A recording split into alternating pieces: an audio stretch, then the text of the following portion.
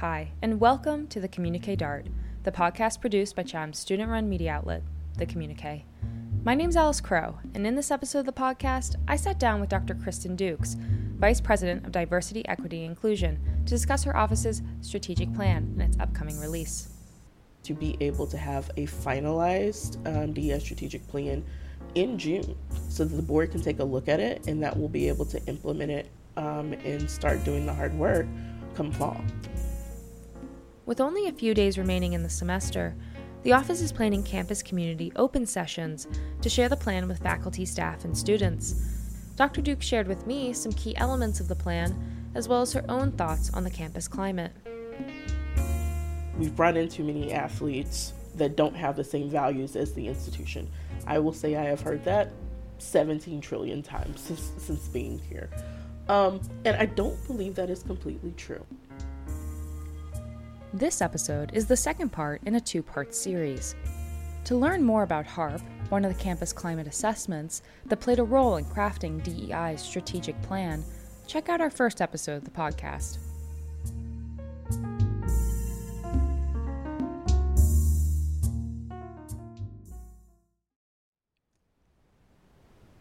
I met Dr. Dukes in her Woodland office on April 10th.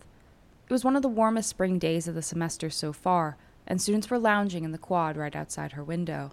Dr. Dukes introduced herself and the role her office plays at Chatham. I'm Kristen Nicole Dukes. My pronouns are she, her, hers, and I am the Vice President for Diversity, Equity, and Inclusion and Chief Diversity Officer here at Chatham. I have been at Chatham since May 23rd of 2022, so I'm coming up almost on a year of being here. Prior to being here, I was the Dean for Institutional Diversity at Allegheny College up in Meadville for 4 years. And prior to that, I was an Associate Professor of Psychology at Simmons University in Boston.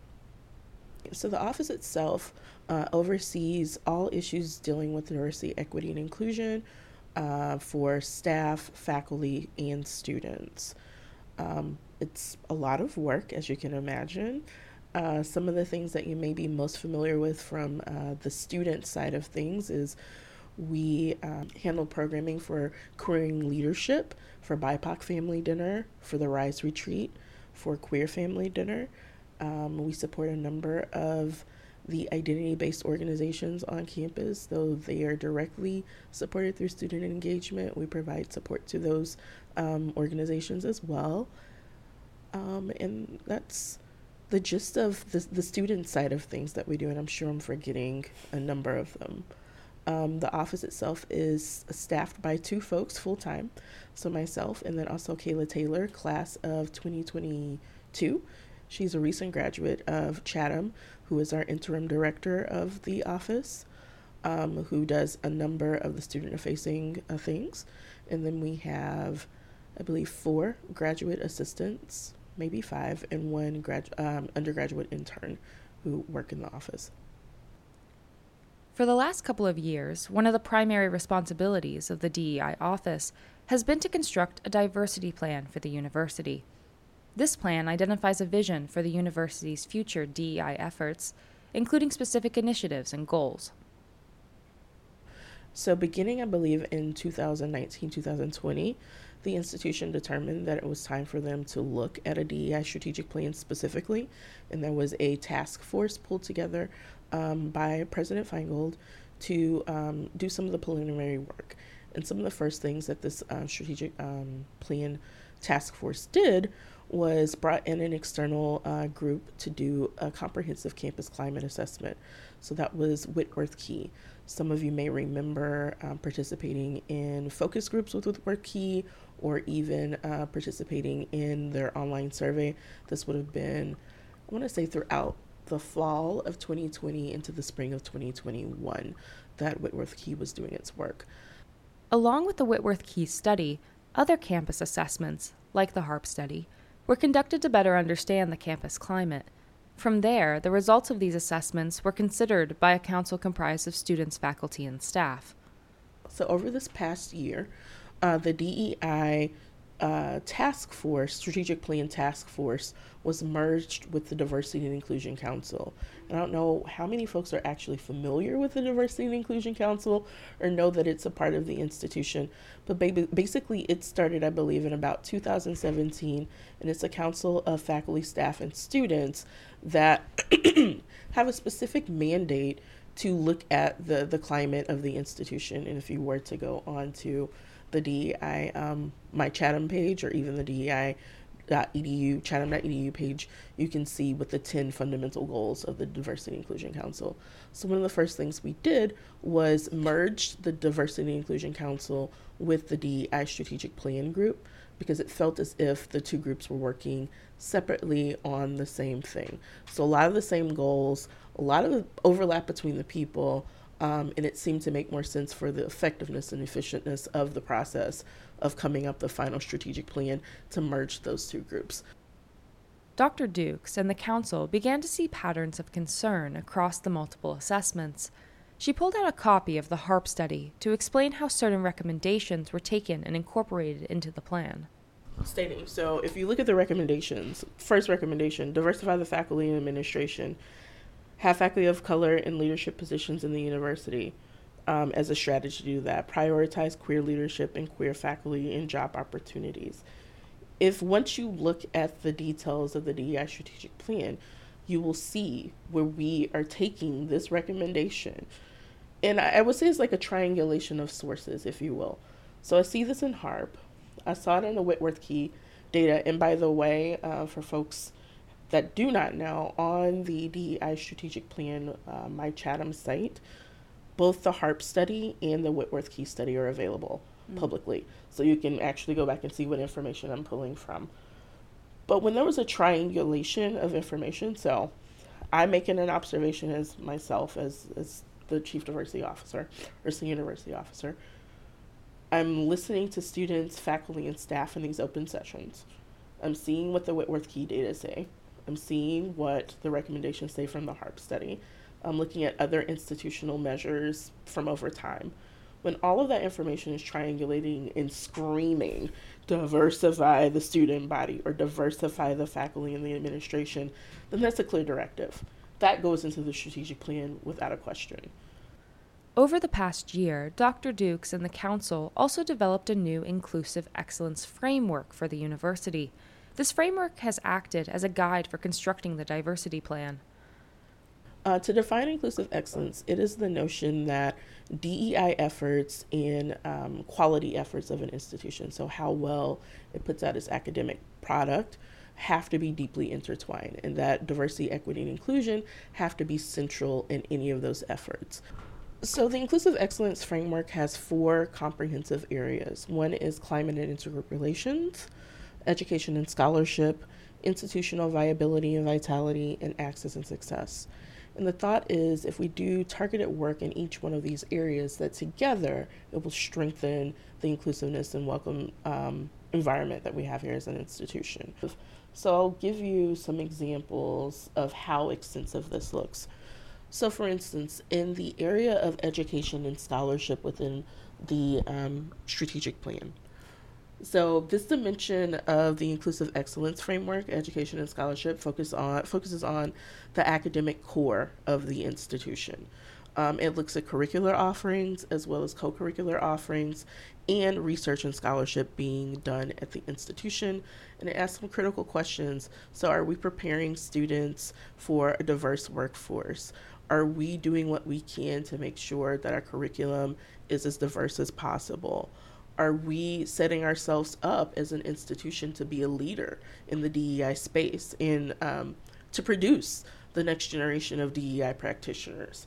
So within that, some of the goals that have been identified to focus on include a review of the undergraduate academic core for its approach to DEI-related content and pedagogy. And you may say, what does that mean and how might that look? So how might that look? So an audit of the curriculum to evaluate the breadth and the depth of DEI elements within each school of the institution. So capturing DEI components in the coursework, through student surveys. So at the end of each semester, being able to look through the student evaluations to see what students are saying about the DEI components of their courses. Capturing from professors the existing strengths and opportunities within their courses related to DEI. Providing professors with a useful rubric to compare and assess the outcomes of DEI elements within their course. Those are just some strategies we could use to get at the ultimate goal of reviewing the academic core on the undergraduate level. Now, as you can imagine, a second goal would be doing that for the graduate level of work. And then also just looking at to make sure there's equity in the types of resources we're using. So you may be familiar with open educational resources. There's a movement because of the prices of textbooks to make sure that materials for courses are available to students at an affordable cost. So one of the goals of the DEI strategic plan is to explore curricular resources like OERs to see who's using what and to set some goals for how we might incorporate those into the entire institution so that things are affordable. So how this ties into the DEI strategic plan is this framework was used to organize the priorities that have been set forward in the DEI strategic plan. So the newly formed Diversity and Inclusion Council, the merged group, got together and organized into subgroups based on these 4 areas to identify what are the top priorities for the institution along these areas and what strategies can we use over the next 1 year, 3 years, 5 years to achieve those priorities. So last fall, once we have the new group merged, we broke into working groups to look at what priorities we might have as an institution. We also held 2 open sessions that had decent turnout, I would say, from students. They were a hybrid format. So I would say there were probably 20 or so students in person for each session and another 10 to 20 online, one in November and one December, to get information from the campus community about what it perceived as the DEI priorities for the institution. All of that information was boiled down and integrated, and we now have, and it's quite the extensive plan. I would show it to you. It is about 15 pages in terms of a Word doc, huge table where we've identified for each one of those areas that I mentioned within the IE plan, at least 3 to 5 goals that we want to achieve, either short-term, mid-term, or long-term, and the strategies by which we can use to achieve those goals. So this information at this point has been presented to the executive leadership team, to President's Cabinet, which includes the deans and some other folks across campus, and to the Board of Trustees for feedback. And the next step is to get that information out to the campus community. The plan is to be able to have a finalized DEI strategic plan in June so that the board can take a look at it and that we'll be able to implement it and start doing the hard work come fall. So the next part of this is there'll be an open session again for students, and there'll be a separate one for faculty and staff a little later in May. We'll put a version of the plan up along with the survey. So similar to the way that the larger institutional strategic plan was shared out with the campus community where there was an open comment period, we'll use that information and tweak for a final version of that. And then what you'll also see is the implementation plan, which is the most important piece. So who is accountable for which piece of this? Just from the education and scholarship piece, and that's just one of the 4 areas, you can imagine that that is a lot of work and will require all hands to be on deck, not just the Office of Diversity, Equity, and Inclusion. So this is a cross-institution collaboration. The next step is figuring out who's accountable for what success looks like, what metrics we're going to use to measure success. So for instance, with this curricular audit, does success look like us completing a curricular audit for all of the programs and majors within the next year or 2 years? And that's being incredibly ambitious, of course. But determining what success looks like so that we can circle back and make sure we're tracking our progress. And not every goal within the strategic plan is that big or that long term. Again, there are short-term goals, mid-term goals, long-term goals. Some that will have a larger impact pretty quickly. So one of the goals that I want to elevate and bring to the forefront is in within climate and intergroup relations, focusing on a bias reporting system. So we do not, as it stands through the Office of Diversity, Equity, and Inclusion, have a clear bias reporting system or protocol. One of the things that we're going to be standing up pretty quickly is that system. So within the DEI strategic plan, that's an identified goal and strategy towards making this institution more inclusive and welcoming for everyone. Mm-hmm. And that's something that you can see happening within the next 3 to 6 months. Despite the comprehensive nature of this plan, Dr. Dukes did want to warn students that not all campus concerns will be included. She also shared the most pressing issues she sees at Chatham, providing unique insight on the campus climate. So there are things that appear in the Whitworth case study and then also appear in the HARP study that did not make it into the DEI strategic plan because we felt that they needed their own standalone attention. So one of those things would be accessibility. Be it physical accessibility to spaces on campus, accessibility, just broadly speaking. That information came through clear. It comes through in every single open forum that we have, and there is a separate group that is going to be working on the accessibility piece, be it physical accessibility or other aspects of accessibility on campus. So that's one of those things that you won't see in the DEI strategic plan that is incredibly important. In terms of my own observations, what I see is a campus community that values diversity, equity, and inclusion, but is still disconnected. I think one of the places that disconnect comes out is in the perceived divide between athletes and non-athletes on this campus, which I think is actually just a proxy for the growing pains of becoming a gender-inclusive institution. That all of these things are conflated in the language that people are using, or the best way people can identify the tension they feel is that we've brought in too many athletes that don't have the same values as the institution. I will say I have heard that 17 trillion times since being here. And I don't believe that is completely true. I think that some of that is a large generalization, and there are some assumptions that are happening on both sides, be it athletes and non-athletes, and that the divide between students in this community is really not as big as we believe. I've had the opportunity to sit on the presidential search committee with 2 students, and one of the students is an athlete and the other student is not an athlete, and I've watched them and listened to them and heard their concerns about the campus community, and there was a through line with both of them at the end of the day. It is this bridge that if we could just come together and get on the same page and understand that we have the same values, that there are assumptions about folks on the other end. I think some of the most hurtful things that I've heard directly from students are student athletes that say people just automatically assume that I'm a particular type of person because I'm on this campus. And sometimes I'm ashamed to say that I play a sport because I don't want to be labeled in that way. On the flip side, I'm hearing non-athlete students say there are these athletes that came here for different values and they don't get it and they're not leaning into the campus community.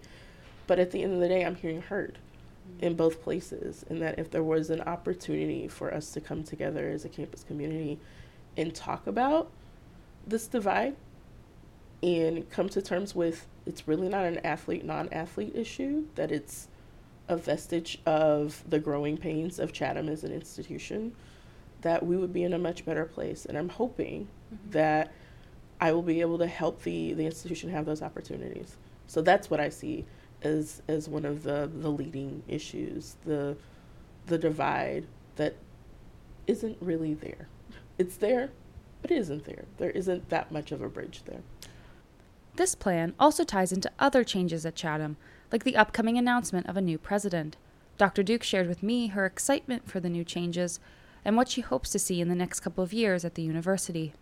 So I will say through this search process, and if you go on chatham.edu and take a look at the presidential profile that we put out there to solicit candidates, diversity, equity, inclusion was underscored heavily. So I also think that's why I was brought onto the search committee, to signal to candidates how important this is. So whoever the next president is, I see them as a strong partner in this work. I see them as helping to set the tone.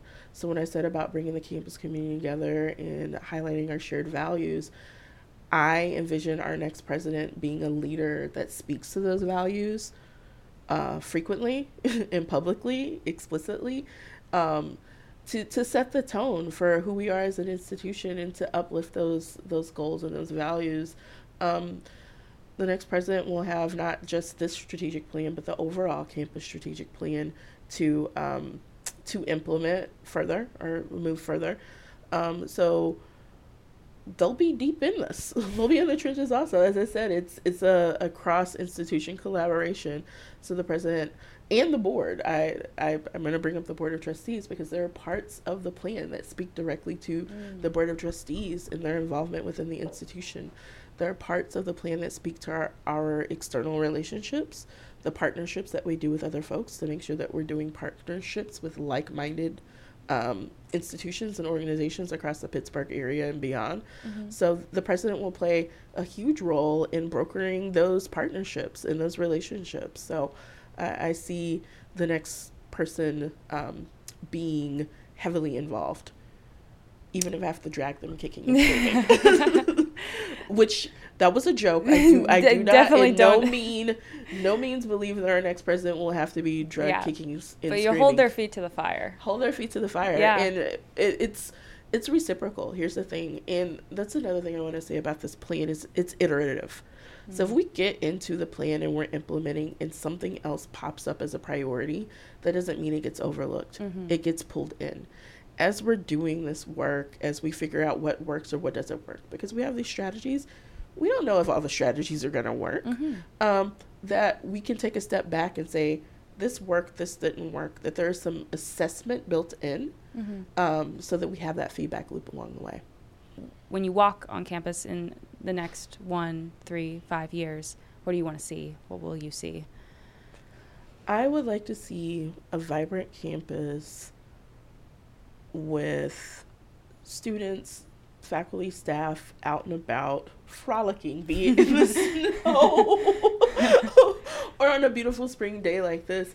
To see that true togetherness and people coming together in the spirit of Chatham, not siloed by major or siloed by what campus they happen to be on. That there isn't this conversation about Shady Side versus East Side versus Eden Hall, that it's one true Chatham. That is what I hope to see and want to see, and hope we are all aspiring to see in the years to come. What it looks like in terms of programming, one of the things that ODEI is working on in particular is rebooting the Worldview Network.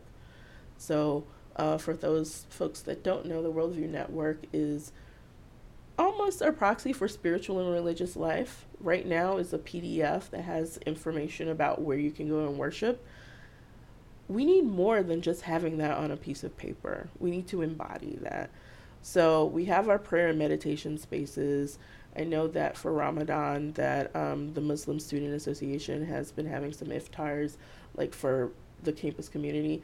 I want to see more vibrant events like that, where we are all coming together as a campus community and celebrating the different identities that we have. Is there anything I didn't touch on? Is there anything you want students to know? Anything at all that you can think of that just you didn't get to say? That I didn't get to say. So there are a couple of initiatives I'm really excited about that are happening, and one of them is the creation of a new DEI space for students, faculty, and staff. It is tentatively going to be Woodland 103. So hopefully over the summer we'll be doing some work on renovating that space so that we'll have new lounge and programming space. We'll have some expanded space for my team. So as a team, you're in my lovely office, but you're probably like, where's the rest of the office? That is a good question. Yeah. It doesn't exist so far. But Woodland 103 is going to be that space. I'm really excited about that. I'm excited about the renovations to the prayer and meditation room. So if you have not been over to the basement of Braun. That is where the paramerization space is. I'm really excited about that on the Shadyside campus. We've identified some spaces over at Eastside, and we're trying to find one in Eden Hall that I'm really excited about. I'm excited about Rise Retreat coming up in the fall, and some things that we're hoping to bring back. So extending the Rise Retreat back to students moving in early and doing more of a retreat rather than a 1 day or 2 dayer. So yeah, as you can see, I'm excited about everything. Lots to come. To come. Great. Well, thank you so much. Really appreciate it. All right, thank you. Students, faculty, and staff should keep an eye out for emails from the DEI office about the upcoming open sessions. Thank you to the students and faculty who helped with the production of this episode, and thank you to the listeners. This is the last episode I'll be hosting as I'm graduating this spring. I really appreciate having had the opportunity to work on the Communique Dart. Please subscribe to the Dart wherever you listen to podcasts and visit our website, chamcommunique.com, for more stories. Thanks again.